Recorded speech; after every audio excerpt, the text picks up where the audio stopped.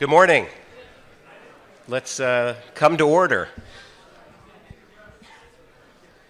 I'm Tom Griffith of the D.C. Circuit, and I've been asked to moderate this panel, Should Federal Law Enjoy Presumption of Constitutionality?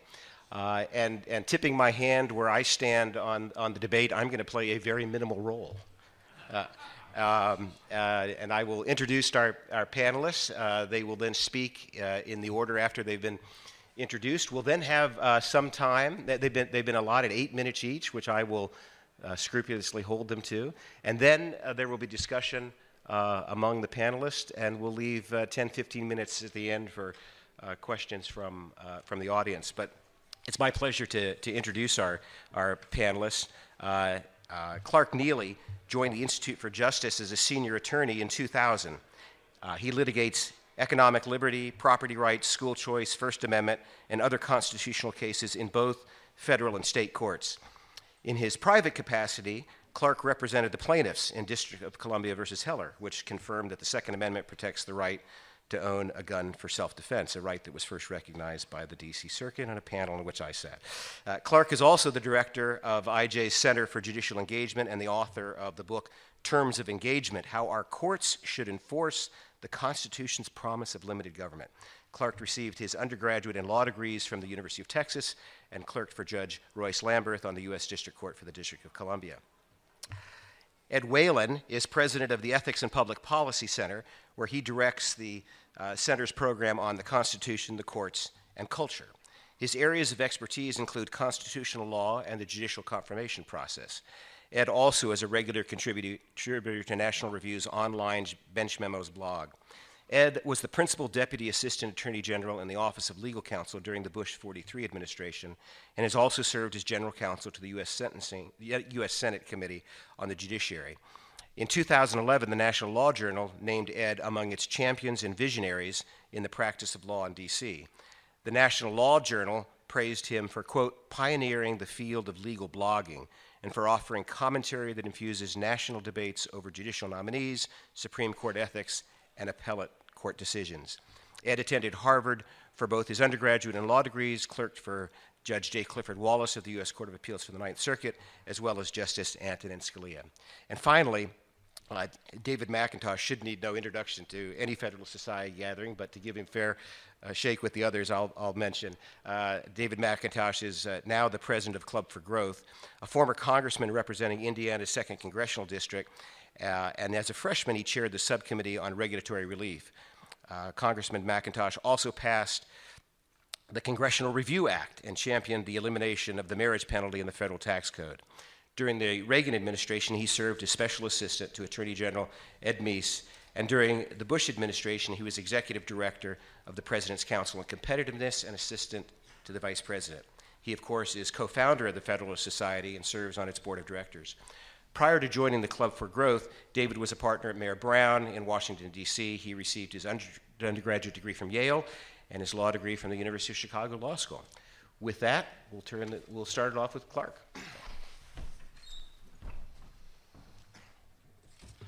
Well, thank you very much, Judge. 8 minutes doesn't seem like a very long time to upend one of the most hallowed doctrines in all of constitutional law. Fortunately, it's so pernicious that it might just be enough time. I'd start by asking all of you a question, and this doesn't have to be precise, that just can come from the gut. Ask yourself this question. On any originalist reading of the Constitution, I don't care what school of originalism, original understanding, original meaning, original intent, it doesn't matter. On any originalist understanding of the Constitution, approximately what percentage of the federal government today is unconstitutional? Let me give you a moment to reflect on it. It's a serious question. Let me give you a moment to reflect on that. I'll ask you one more question. Is anybody in the room in the single digits? Anybody? All right, good. So by group consensus, it appears that most of the people in this room believe that a substantial portion of the federal government is in fact unconstitutional. I would argue that that is Congress's fault and the judiciary's responsibility. If you think about the production of laws like the production of anything else on a factory line, for example, the people who produce products have a responsibility to make sure that they are not defective, and the people who inspect those products before they come off or as they come down the production line also have a responsibility to ensure that they are not defective. Our judiciary has largely abdicated its responsibility to pull defective laws off the line. That's my thesis. And I believe that the vehicle for that has been the presumption of constitutionality, and specifically the presumption of the constitutionality of federal laws. Because the presumption of constitutionality that the Supreme Court applies today really isn't a presumption at all. It is an assumption of constitutionality. It is a virtually irrebuttable presumption of constitutionality, and that's where the problem arises, in my view. Let's take a moment and just sort of review, for those who aren't litigators, what the normal role of a presumption is in litigation. The normal role of a presumption in litigation is to shift the burden of production to the party in charge of or in possession of the relevant information. Again, the normal role of a presumption in litigation is to shift the burden of production to the party in possession of the relevant information. And the thing that's so astonishing about the presumption of constitutionality is it does precisely the opposite. After all, it is the government that is in possession of the relevant information. Those are basically 2 points. What is the purpose for which this law was enacted? Is it a valid constitutional end that you are pursuing? And second, do the facts support whatever your assertion is? And I'll get into that in a moment. So the government is in possession of the 2 pieces of relevant information. What are the facts that are concerning here? And what is your constitutional end?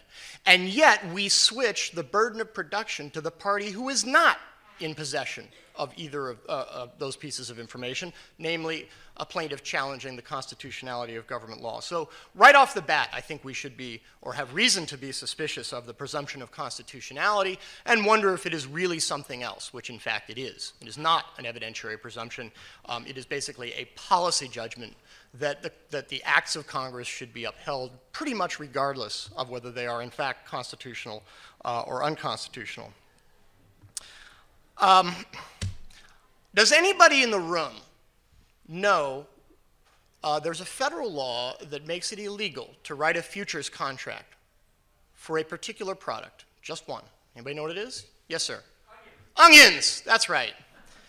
In the middle of the 1950s, some onion farmers in Michigan got swindled in an onion futures deal. They went to their congressman, who happened to be Jerry Ford, who got a law passed making it illegal to write a futures contract for the humble onion. That law was challenged in court and upheld, and the judge did something very interesting and not at all unusual that to me gives up the whole game when it comes to the presumption of constitutionality. The judge did not even permit the challengers to introduce evidence of the irrationality of that law. The judge instead simply said, Congress has identified a purpose, and that is conclusive. What was the purpose of making it illegal to write onion futures contract? Was it to stop the international communist conspiracy? To prevent the spread of nuclear weapons? Or reduce volatility in the onion market? Well, those all 3 actually have one thing in common. They are all completely without basis in fact. It happens that the Congress cited the last one as a basis for the law, and the court accepted it at face value, even though it was demonstrably false. And perhaps that's why the plaintiffs weren't permitted to introduce evidence, because they would have been able to demonstrate that the factual premise of the law was false. And this has in fact been vindicated by subsequent economists who've looked at the onion market and have determined that the law has in fact had the opposite of its stated purpose. So, one takeaway for me is whatever we want to say about the presumption of constitutionality, we must not let it become a device that essentially eliminates from the Constitution textual limits on government power. And we have done that again and again and again. We did it, for example, to the Contracts Clause in a case called Blaisdell, where the state of Minnesota basically permitted farmers and other borrowers to rewrite the terms of their loans in the middle of the Great Depression.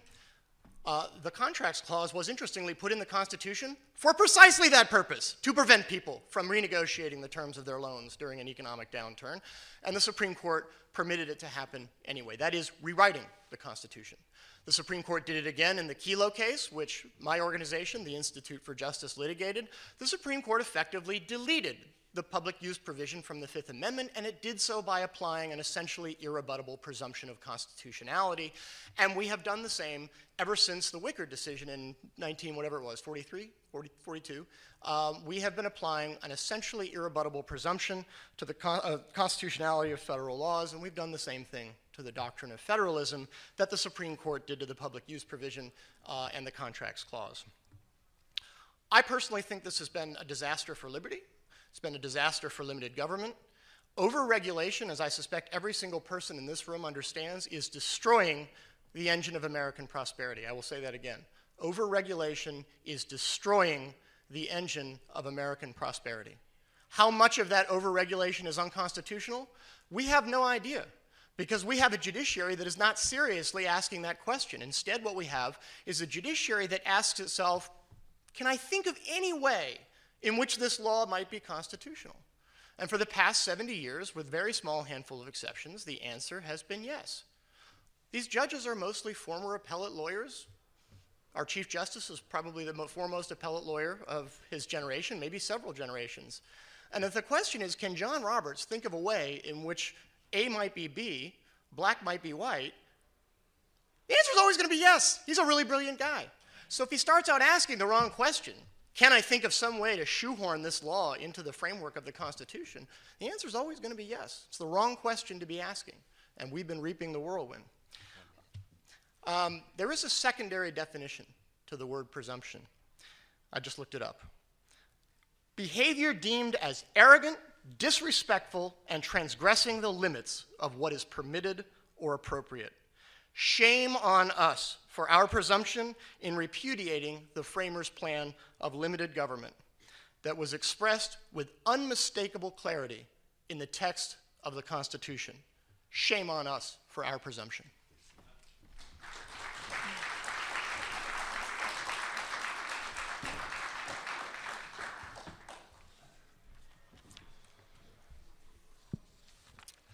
Thanks very much to all of you. I'm pleased to be with my regular sparring partner, Clark, here. I wish very much that we lived in the alternative universe Clark described, in which, lo and behold, courts, the most grievous abuse one can find is that courts are deferring to federal laws barring onion futures contracts. Alas, that's not the world we live in. You can look as recently as 2 years ago, say, to the ruling in the U.S. v. Windsor, to see that we have judges striking down on a whim laws that they ought to be deferring to. And I think in many ways the question that we're facing here, should federal law enjoy a presumption of constitutionality, is the wrong way to get into a whole host of interesting issues. That said, it's a question I've been posed, so I will try to address it. First, there's no question that the word presumption can sound so presumptuous and can trigger an instinct against it. But all that this means, of course, is that the person claiming that the federal law is unconstitutional bears the burden of showing that. Contrary to what Clark says, there's no magic rule that the burden is always borne by the party in possession of information, nor is there any monopoly on that information here. The presumption is rebuttable, not conclusive. It's a very, very modest presumption. And I'd rephrase the question as, may judges set aside federal laws in the absence of a showing that they are, in fact, unconstitutional? This really ties into a broader debate over judicial restraint versus judicial activism that perhaps we can get to in the questions. Now, Clark properly referred to this presumption of constitutionality as, I believe, a hallowed doctrine, and that's correct, and it's correct for good reason. Judicial restraint and this presumption of constitutionality, I think, inhere in a proper understanding of the Constitution as an exercise in self-government, of the limited role that judges have in overriding democratic enactments.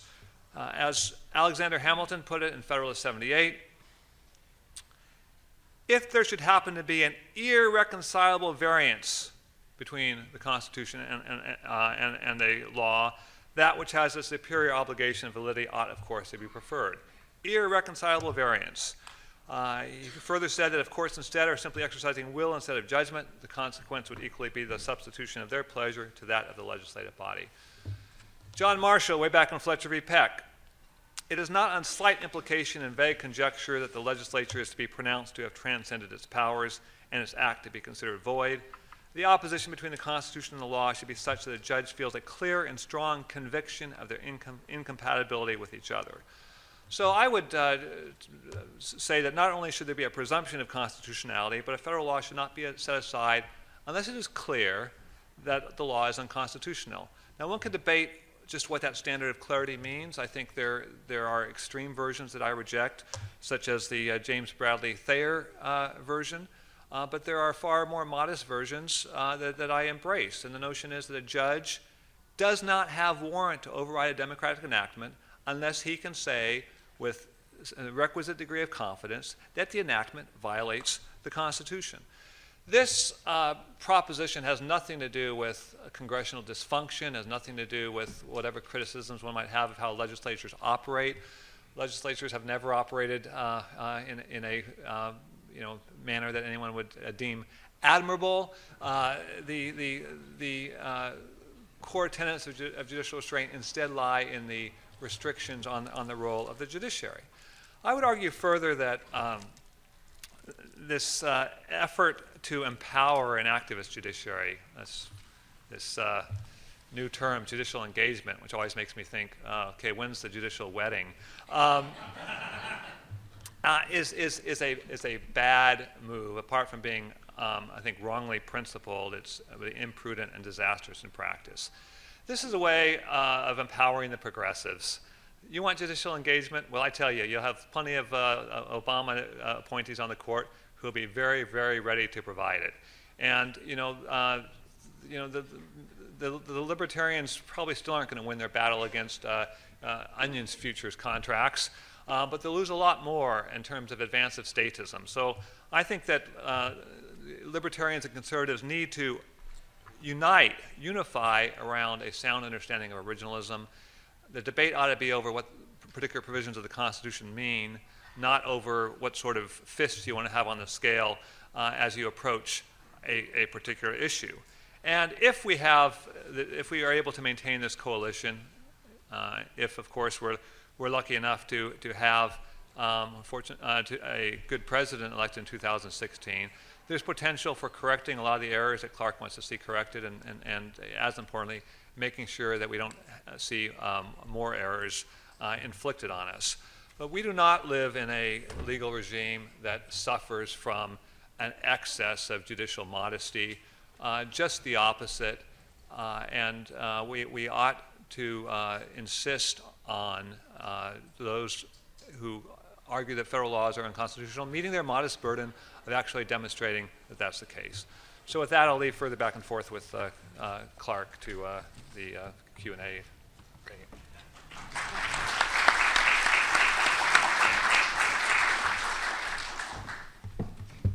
Thank you, Clark and Ed.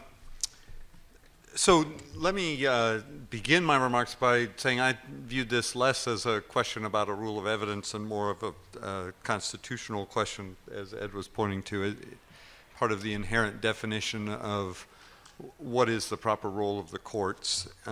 Also looked up Federalist 78, and as Ed already shared with you, so I don't need to go into that part of my remarks. He's done it well. I will point to you a book that helped me think about it by a member of Congress, Ron DeSantis, called Dreams from Our Founding Fathers. Appropriately titled, right? First Principles in the Age of Obama. It's a great book, an exposition, an effort by a guy who's in politics to take seriously the Constitution. And what I did want to say to you was a little bit about how the legislature acts and thinking in that.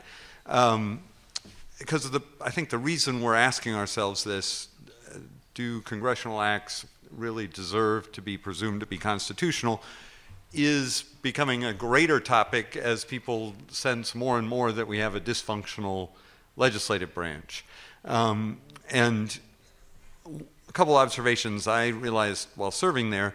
First, when it comes to the Constitution and their notion of what powers they have and don't have, most members of Congress essentially act as if they were a member of the British Parliament, which is to say, what has been done in the past, we'll assume that's what we should do now, rather than thinking through what are the powers that are granted us in the Constitution, what's our duty under the Constitution to uphold those and implement and write the laws. That creates a lot of problems as Congress over the years starts doing actions that really aren't found in Article 1. Because nobody steps back in the body and questions, is this our constitutional role? The second problem that we see in the modern Congress is, and it's explained well by economists of all people, the public choice theory.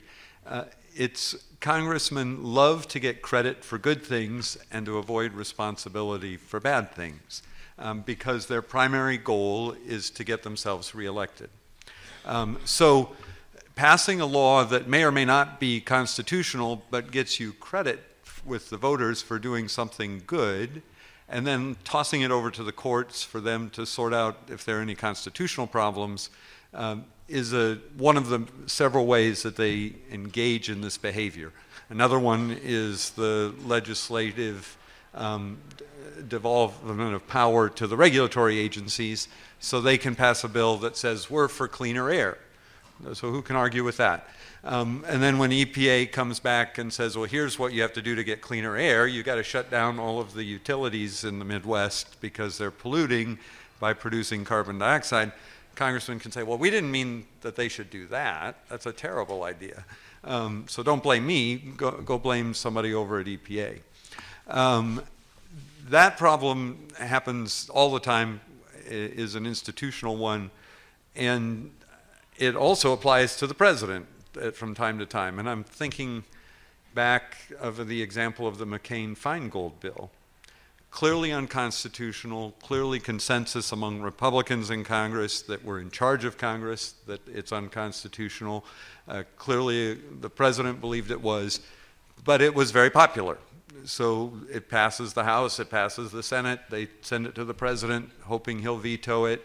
The president says, well, I don't like it, I think it's probably unconstitutional, but it's the will of the people, I'm going to sign it, tosses it to the courts, and the courts say, look, you guys passed this thinking it's constitutional, we're not going to save your bacon on this. And it ends up being a terrible bill, a terrible precedent that now the courts are, through various cases, starting to unwind and correct. But it's a great example of how both the legislature and the president were unwilling to do something they thought was unpopular, even though they recognized and part of their constitutional duty would be not to pass that type of law. It's kind of like children, really, if those of you who are parents who know they should do something wrong but want the candy and sneak around and reach into the candy bowl, grab it when nobody's looking, and at some level are sort of hoping the parents will stop them, but if they can get away with it, we'll get away with it. So I can see the reason that there's a pressure to change this presumption, have the courts police that type of activity. I think there are two problems with it, and one of them Ed shared in his presentation. I think you've got courts who already are very tempted to legislate. Removing that presumption opens the floodgates to more efforts of, well, we don't have to presume that it was constitutional, but we can fix it for them, or go ahead and make it void if we don't like it. And it's an example that is very fraught with danger. I often tell folks, be careful what you ask for because of the unintended consequences. But the second problem is one that perhaps is less evident, and it is that by doing that, if we had a structure where the courts would feel it's their prerogative to rewrite legislation or not presume that what Congress has done is constitutional and decide they can fix it, or just exacerbates the problem with the problem children.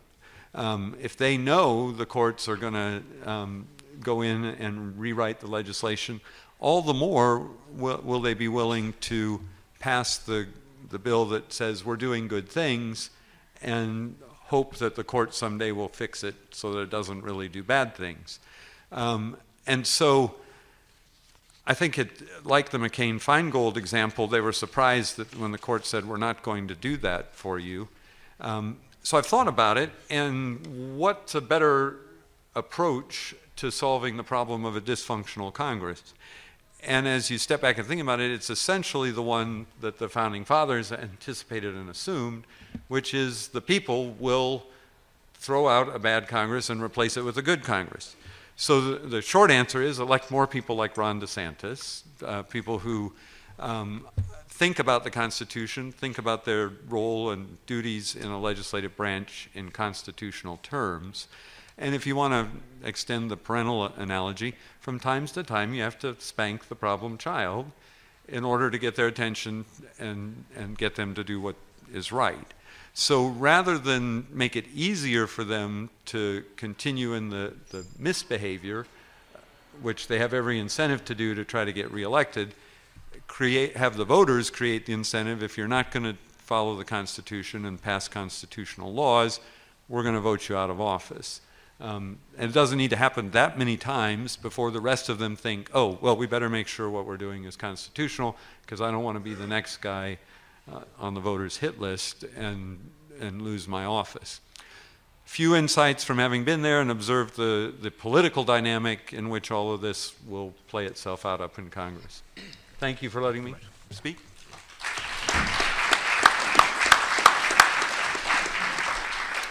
Okay, now we'd like to have a discussion amongst the panelists. Clark, you want to get started and respond? Thank you. I'd like to go back to where I started, which is how much of the existing federal government do people think is unconstitutional? And I take it by people's response to that question, which was not a rhetorical question. The answer in this room is a fair amount of it. I don't think that's whimsical. I don't think that's funny. I don't think that's a joke. I think that is an affront to our Constitution and to the people who wrote it.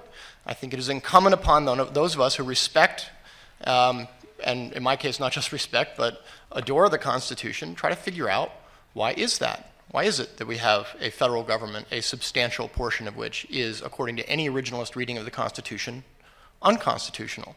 My personal belief is that it is largely the responsibility of the judiciary in its decision to essentially get out of the business of enforcing federalism-based limits on the other branches of government since 1942. I think it's that simple. So I agree, by the way, with most of what's been said in terms of the behavior of Congress. I think it is very much like a kid taking candy from a candy jar. The problem is you've got a parent that has said there's a rule against that, catches it happening all the time, and then rationalizes reasons why it's okay. Oh, well, that's peppermint candy. That's not really candy. That's okay. That's okay. Well, if I aggregate all the M&Ms, that's just a bag of M&Ms, and that's fine. You can do that too. And that's basically been the behavior of our judiciary since the New Deal, is to constantly challenge itself to rationalize justifications for government action. I'll just share with you one quick example. It happens to be my favorite recent case. This one came down from the 11th Circuit about 5 months after the Obamacare decision assured us that we now are going to have some limits on Congress's commerce power. And it basically, I'm going to get it to you really short. The 11th Circuit upheld the exercise of authority by the U.S. Department of Agriculture over the Hemingway Home and Museum in Key West, Florida. Why? Because it has a bunch of cats that are descended from one of Hemingway's cats. And guess what? They all sleep outdoors, if you can imagine. And so the U.S. Department of Agriculture got involved, dictated to the museum what the minimum federal cat accommodations were going to be at the museum, went up to the 11th Circuit, and the 11th Circuit said that these cats, which are marooned on an island at the very southern tip of Florida and have never been bought or sold because they were just born there, these cats substantially affect interstate commerce. How? They sell cat-themed merchandise in the gift shop. And it's all those people coming down from New York and over from my home state of Texas to buy those cat-themed potholders that have a substantial effect on interstate commerce. I submit to you that if there's a maximum velocity at which the framers could be spinning in their graves, they achieved it on that date. Judge, I'm very thankful that Clark's out there fighting these battles. I'm also glad he picked up on the parental role analogy because I think it does crystallize our differences in perspective on this. And I think mine is what Hamilton would have agreed with as he argued for the proposition that there should be judicial review of the constitutionality of congressional acts. He made it very clear in Federalist 78 and 81 to say they're not going to be, the courts should not be viewed as superior to the legislative and executive branches, but co-equal. So having the courts be the parent in our analogy is a mistake. We've got to remember to go back to the people and the voters as that role. Any analogy you stretch it too far, you're going to get into problems. But for purposes of this distinction, that's the difference in argument. I think it's a mistake to rely on the courts to be that parental role because they have problems too, and we have to ultimately rely on the voters to do that. Well, I'm glad to hear David make that clarification. I think the parent-child analogy, whatever limited usefulness it may have, is both literally and figuratively juvenile, and that it invites an arrogance among judges that is entirely unsuited to the judicial role. Look, I'm as critical as anyone of how legislators can misbehave. Like it or not, this is part of the great American experiment in self-government. We have remedies available. Maybe we don't exercise them as often as we can, but I would much rather deal with the failings of the democratic processes than with the excesses of judges. Now, unlike Clark, I'm not going to assume that your failure to raise your hand within 0.23 seconds of his asking a very complicated question entitles me to make some sort of grand judgment about where your views are on how much of the federal government is constitutional or not. I think there are many originalists who believe that that vast amounts of it, even if imprudent, are indeed justified, and even if not, believe that it's no role of the courts. There are no justiciable lines in which the courts can say that part isn't constitutional, this part is. So, our answer is not going to come from the courts. This republic is not going to be saved by the courts. It's far more likely to be ruined by them. And what we need to do is, as I think David was suggesting, is do what we can to instill greater responsibility in citizens to live up to their duty to have legislators who exercise their power responsibly. Yeah. Can I ask you a question, Clark? Please. Yes, absolutely. So what is how do you respond to that criticism that your point of view is empowering judges who have a track record of not being principled in the exercise of the limitation power? What's the how do you limit them? Us. So I got us. Sorry. So I got a couple of points. First, if we're going to be doing partial quotes from Federal 78, I'd like to offer one. Hamilton said that the courts were designed to be an intermediate body between the people and the legislature in order to keep the latter within the limits assigned to its authority. Where the will of the legislature stands in opposition to that of the people declared in the Constitution, the judges ought to be governed by the latter rather than the former. We can do a parent-child analogy. I don't care how you want to do it. I have no argument with that. Understood. Okay, so how do we limit judges? What we want, I think, is for judges to articulate a principled, I call it judicial engagement, a principled mode of analysis that doesn't change from case to case, depending on whether they personally like the constitutional value at stake. So we just had the Supreme Court hand down a unanimous decision this morning in Reed, which was a sign case out of Arizona. And they determined that because free speech is an important constitutional value, one they care about, there would be a presumption of unconstitutionality, which the government can rebut by producing evidence that the things it says in court, oh, this is really destroying the aesthetics of the town and drivers are driving off the road as they're reading signs. If that's true, prove it. If you don't have the evidence, then your law doesn't get upheld. That's my prescription for all cases. If the government's going to come into court and assert that there are certain facts, for example, that the onion futures market is destroying, the availability of onions or increasing price volatility, great, prove it. If you don't have the evidence, then come back when you do. That keeps judges, I think, in the business of doing what they're good at, which is evaluating evidence and the credibility of witnesses and pursuing the truth.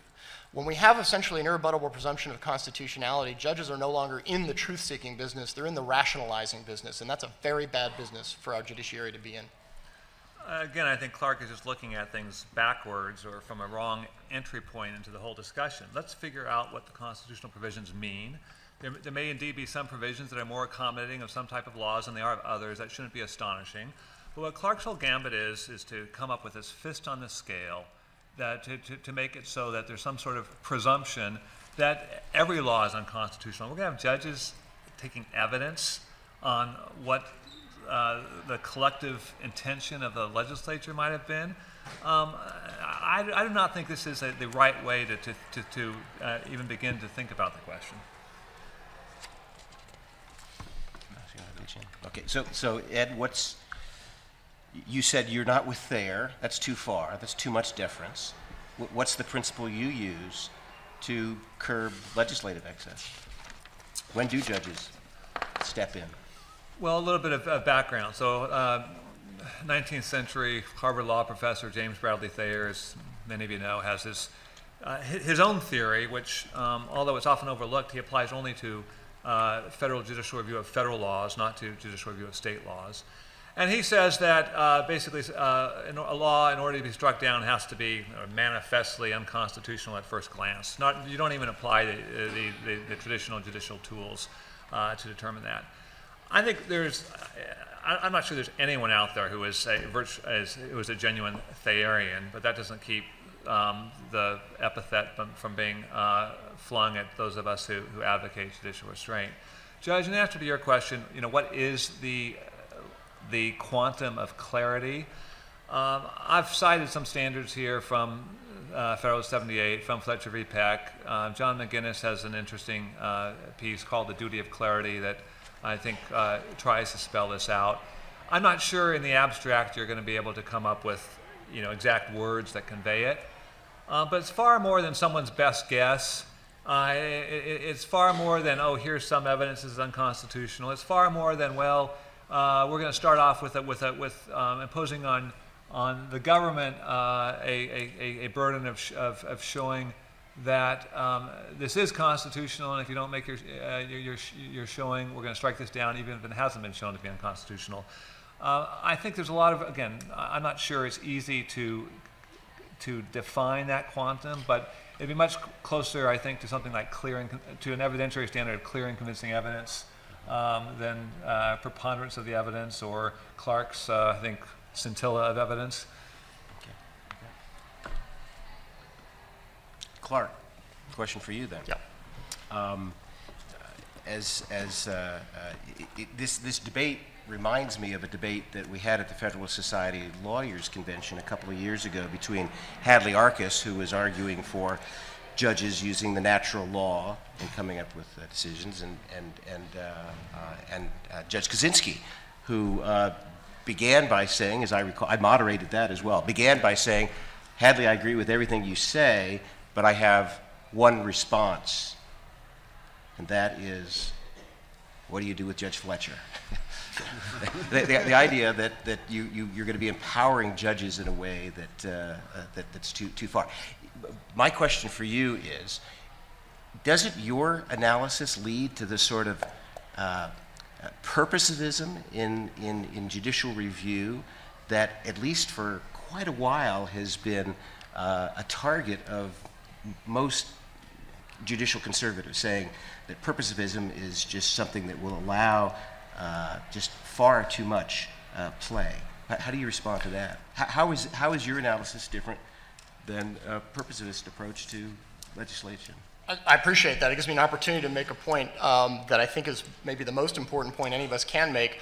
All I'm arguing for is consistency. If the government has to prove its factual assertions in some cases, how about we make them prove their factual assertions in all cases? If the government has to be pursuing a genuinely public-spirited end in some cases, how about we make sure they're pursuing a genuinely public-spirited end in all cases? So actually, it's the proponents of judicial restraint who embrace this bifurcation where we say, well, some of your rights are really important and we're going to call those fundamental, and if the government interferes with those, we're going to make sure it has a good reason. But most of your rights are unimportant. You know, rights to earn a living or own property or not have your reproductive organs ripped out, those are unimportant rights. And if the government wants to interfere with those, we'll just take its word for it. And if it wants to assert that there's a problem like volatility in the onion futures market or margarine is deadly poison, an actual case, by the way, Powell versus Pennsylvania, we'll just take its word for it. If you like the last 70 years of federal government, if you think that's just been Jake and $18 trillion in debt with $100 trillion in unfunded obligation is a peachy place for the United States to be, then absolutely embrace Ed and Company's bifurcated judicial review, where the federal government or any government has to have a serious reason in some cases, but anything it can come up with in other cases. If you'd like to see another 70 years of that, great. If you think, like I can, that this country cannot endure another 70 years of lawless, overweening government, then we need to reconsider what we've been asking of our courts when it comes to judicial review. And I don't think that's purposivism. I think it is intellectual consistency, and we haven't seen that for 75 years. Well, as Clark should know from our previous debates, I reject the bifurcated review that he is attributing to me. I think that this whole rational basis versus strict scrutiny is made up out of thin air. I don't think that's the proper way to approach things. But this notion of consistency, as though there's, let's figure out what the provisions of the Constitution mean and then see whether the law violates that. I don't understand how Clark thinks that there's some sort of abstract principle of consistency that requires that, I guess, every single provision start off with the same approach. I don't get that at all. Look, if you don't like the last 70 years of what's happened here, the next 70 years with a judiciary empowered by Clark's defense of judicial activism to start making up all sorts of positive rights left and right is going to make our current deficit seem like a little hole in the sand at the beach.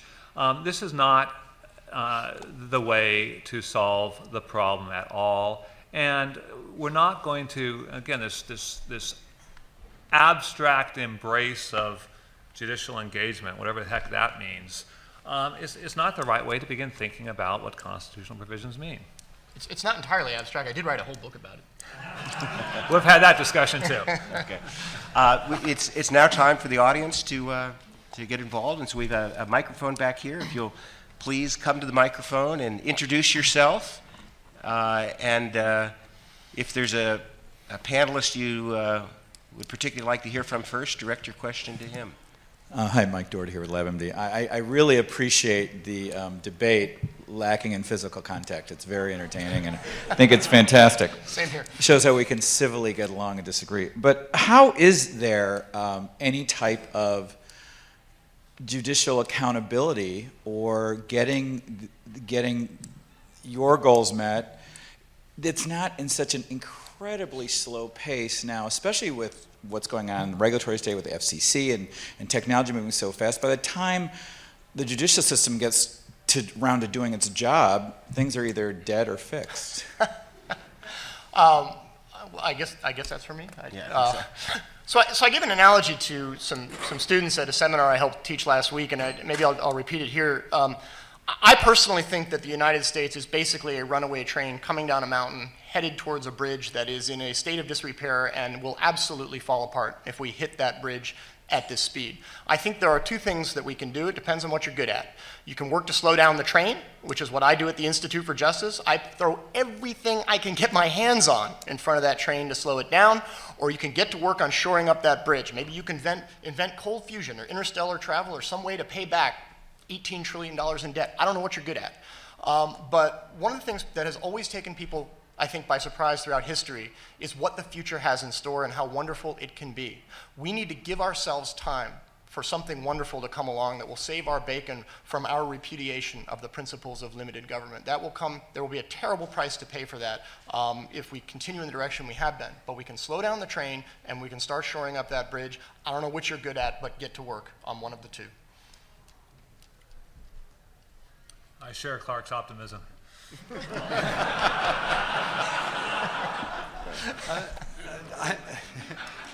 I do too, and in fact, I had an interesting meeting with a donor who's also a Federalist Society member, and he said he's looking for candidates who are more pessimistic than we are. I had to say I can't do that because I've got to get up each day and fight the fight. I guess using Clark's analogy now, don't view the judicial solution as the only part of that slowing the train. And I think, as I understand, well, I know from the board discussions, the Federalist Society is going to embark on a discussion, is there a constitutional theory of the first branch that needs to be thought through and talked about? That will, I think, allow us to hold up the mirror to these members and say you are or are not behaving properly. And then groups that are engaged in the political realm, like the one I'm with now, Club for Growth, can take that out in the political debate. So when we're thinking about questions of law, we're organized to be a legal society, so we naturally turn to what's the role of the courts. And I guess I'm just repeating my admonition. Be careful of what you ask for, and if there's a problem in the legislative or executive branches, think about solutions that get them back on track, and don't put too much stress on the. Okay. Next question. Thank you. I'm Joel Mandelman. I filed an amicus brief on behalf of Senator Johnson's challenge to one part of Obamacare.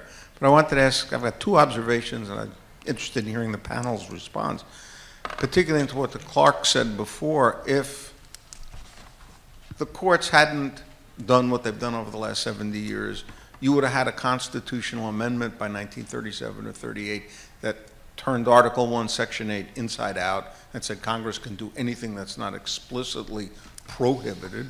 And secondly, you would have had, as part of that amendment, a redefinition of interstate commerce, which would be even worse, that has given Congress even greater power than it has assumed in all the horrible examples you've been positing.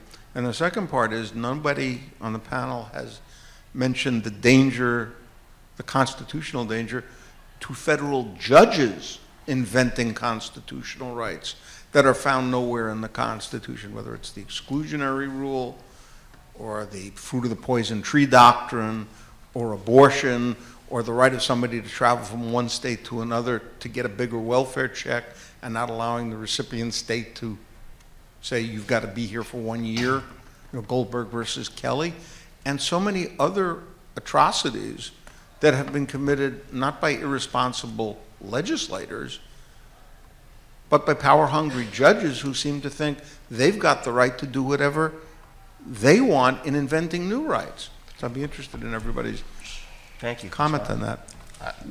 I'm not going to try and tackle all of that. I guess I'll do the last two really quickly. So as I understand the proposition is that if the court had not thrown in the towel on enforcing federalism-based limits in the 1930s, we'd have an even worse definition of interstate commerce today. So as I understand it, right now, according to the Supreme Court, I have like 3 rights, federalism-based rights. I can carry a gun within 1,000 feet of a school. I cannot be hailed into federal court to answer for torts of gender-motivated violence, and I cannot purchase government-approved health insurance if I'm willing to pay a higher tax. Those are the 3 things the Supreme Court has said I have a right to do. I can't imagine a much worse definition of interstate commerce than we have now when it comes to limiting or not limiting government power. The federal government even has the ability to make it a crime to grow a plant in your backyard. That's pretty bad. I don't think it could get a lot worse than that. As to the last point about, I'm just going to summarize it as saying judicial tyranny. As we sit here today, each and every one of us is subject to so many federal laws that no one has been able to count them all, and they have tried. It's at least 4,000 criminal statutes and at least a couple 100,000 regulatory crimes. As I sit here today, and as I suspect most of you sit here today, the total number of judicial orders I am subject to equals 0. I have never been subject to any judge's order. The only thing the judiciary prevents us from doing is going out and imposing our will on other people in certain ways. Very few people are subject to the direct control of any judge and ever have been. I'm comfortable with that. Very briefly, obviously the courts, through the exercises in judicial activism, the wonderful examples that the questioner came up with, have really shrunk the realm of representative government in a way that has corrupted our culture in lots of respects, certainly deprived us of the ability to define what rights ought to be protected and which ought to be. Perhaps Clark doesn't care about that. The framers sure did, and I sure do. And just to be clear, again, to the question, I certainly meant by reference to criticize many or all the things that you were talking about. I believe we've very much had a, an era of judicial activism that's been very costly, and we're still living in it. Thank you. Next Hi, question. I'm Jack Bierman from Boston University. I just have one quick observation and one question. The observation is that the view from the left is that the courts have been too restrictive on federal power, and I wonder how you would react to that. The question, though, is what do you think about doctrines like the Dormant Commerce Clause jurisprudence? I know that's about state laws and local laws, but it seems to be very similar to the kind of themes you're talking about the state's power to regulate things and how the court has actually taken that away. Is that for me also? Yeah, I think that's mostly for you. I don't know how to respond to the proposition from any direction that the Supreme Court has been too restrictive of the federal government. I guess I sort of visualize having James Madison and Alexander Hamilton sitting in the back of the room, laughing themselves silly to hear that. I certainly can't imagine anybody saying that with a straight face outside of academia. It's totally inconsistent with my perception of what the normal people think. And as far as the Dormant Commerce Clause, I'm very aware that Justice Scalia and Justice Thomas reject the idea that there is such a thing as a Dormant Commerce Clause that imposes restrictions on state regulation because it interferes with interstate commerce. I think it's too deep a subject to try to get into in the short time that one has to answer a question like that. I will say that we have used it in attempting to vindicate economic liberty, and the courts have been all over the map. Some circuits apply a somewhat robust approach to enforcing the Dormant Commerce Clause, and some courts have just turned it into rational basis review, and so functionally it's pretty close to useless right now. Just a quick observation, if I may, on Professor Bierman's first point. I think he's certainly right that there are lots of folks on the left who view the court as too restrictive. I might share Clark's amazement at that, but more importantly, I think, the folks who are in academia are training or brainwashing the next generation of lawyers, as they have the last couple of generations. Again, the empowerment of judges that Clark is urging, obviously depending in part on what happens in the next presidential election, but could very well lead to these previously obscure academics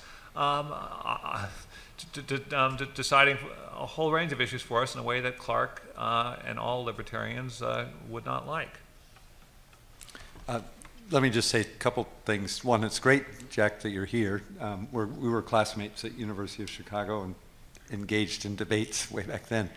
I've gone back and forth on the Dormant Commerce Clause, but your question made me think of a different point, which I concluded would take us too far afield, but it's I think an interesting one that Dean and the organizers can put into a later panel, and that is, if you had this same presumption applied to state legislation, what would have been the track record of the Supreme Court to date on declaring laws unconstitutional at the state level? And because if you look at it, the vast majority of constitutional law, which results from declaring an act unconstitutional, have been vis-a-vis state actions. So perhaps extending this presumption may have further limited their activity in that area. I don't know, but it was brought to mind a very interesting question that I think the Federalist Society could profitably discuss at another program. Yes, sir. Hi there, I'm Larry Stratton from the Stover Center at Waynesburg University. I have a question for Ed. You said that, in contrast to Clark, that you would look at each provision of the Constitution and see what it means and not have this presumption one way or another. Could you take us through the three cases he mentioned of Blaisdell, Wickard, and Kelo? Blaisdell, Wickard, and Kelo, did you say? Well, the short answer is no. I don't think I'm prepared to take us through these three cases here. But I think I may have misstated or you may have misunderstood my position. I do believe that what's called a presumption of constitutionality, which is a very modest thing, ought to exist. I wasn't repudiating that. Simply saying that I don't think that that Clark's claim of consistency, I don't know what that means. I think we ought to first look and figure out what does a constitutional provision mean, and then see whether the law is consistent with it. So in Blaisdell, that seems to be a great example of the court gutting a constitutional provision. The contract clause in that case, I'm not prepared to discuss it in any detail. Kelo,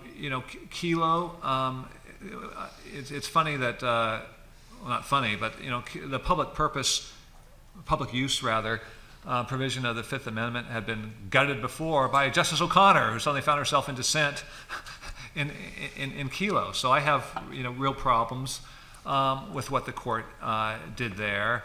And look, Wickard is obviously a very, very expansive, extreme view of the Commerce Clause that I'm not ready to embrace without further analysis. But I don't think there's anything about a presumption of constitutionality that dictates contrary results in those cases.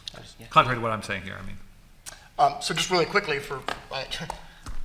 it is very easy to understand what consistency means in constitutional litigation. I'll give you one clear illustration. If you are challenging an advertising ban in court, the government must support that ban with something other than speculation or conjecture. It has to have evidence. So if the government says that Camel, advertising on those cigarettes is making kids smoke cigarettes, they have to prove it. But if the government bans the product itself, that's only rational basis review because it's not speech, it's just selling a product, which the Supreme Court thinks is less important than advertising a product. So if it's just a ban on selling the product, the government is permitted to support its restrictions using what the Supreme Court calls rational speculation, or what we litigators would call make-believe facts. That's an example of the inconsistency of constitutional doctrine. Well, I don't understand that example. I also don't know why, instead of invoking current made-up doctrine, Clark doesn't look to try to discern what the original meaning of the First Amendment is in order to determine whether or not an advertising ban is constitutional. Yes, sir. Bill Bonner, I'm an attorney from Media, Pennsylvania. Our conversation seems to be limited to Article 3 judges. My particular concern is with Article 2 administrative law judges, and my particular interest is in the growth during the next 70 years of the role of administrative law judges to overshadow Article 3 judges and to prevent the people from having access to Article 3 judges.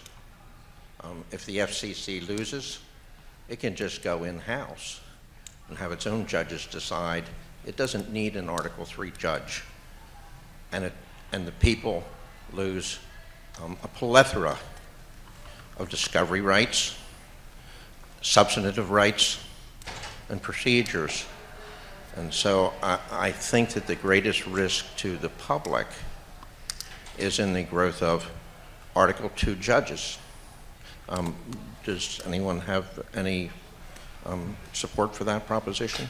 I think you've stated it very articulately, and I can't think of much to add except there was an article that came out. I wish I could remember where it came out. I read it within the last few weeks. It was a bit of an expose, and the question in the article was, do administrative law judges feel pressure to rule in favor of the agencies that they work for in these theoretically contested administrative law proceedings, and the answer, at least among the judges who were interviewed, was absolutely yes. I think that is completely unacceptable. And I agree with you completely. That is an absolute violation of due process, both textually and as a matter of principle. And these aren't really judges in any meaningful sense, and perhaps we should stop calling them judges. But look, that's a huge issue, way beyond the scope of this panel. I'll just say, Phil Hamburger has written a book blasting this whole phenomenon. I think it's it does present the severe threat you describe, and we ought to figure out how to cope with it. Let me just add two thoughts that are worth discussing at another time in greater detail that are possible remedies for that. One would be a requirement that the Bill of Rights and the procedural protections you have in an Article III court have to be part of the process in these ALJ proceedings. There would be a radical transformation of the way they do business. The second would be to consider applying the separation of powers principles to the whole regulatory state. And I've been working with a young lawyer who did the bulk of the work on the article on the proposition for how to do that. Those are remedies given the fact that we've strayed from the constitutional system, and therefore probably are not ideal, but perhaps more politically possible to deal with the problem. So when I was asked to chair this panel, Dean said the only absolute rule is you have to finish by 12:20. And we've gone over that. Would you join with me in thanking our panelists for this excellent discussion?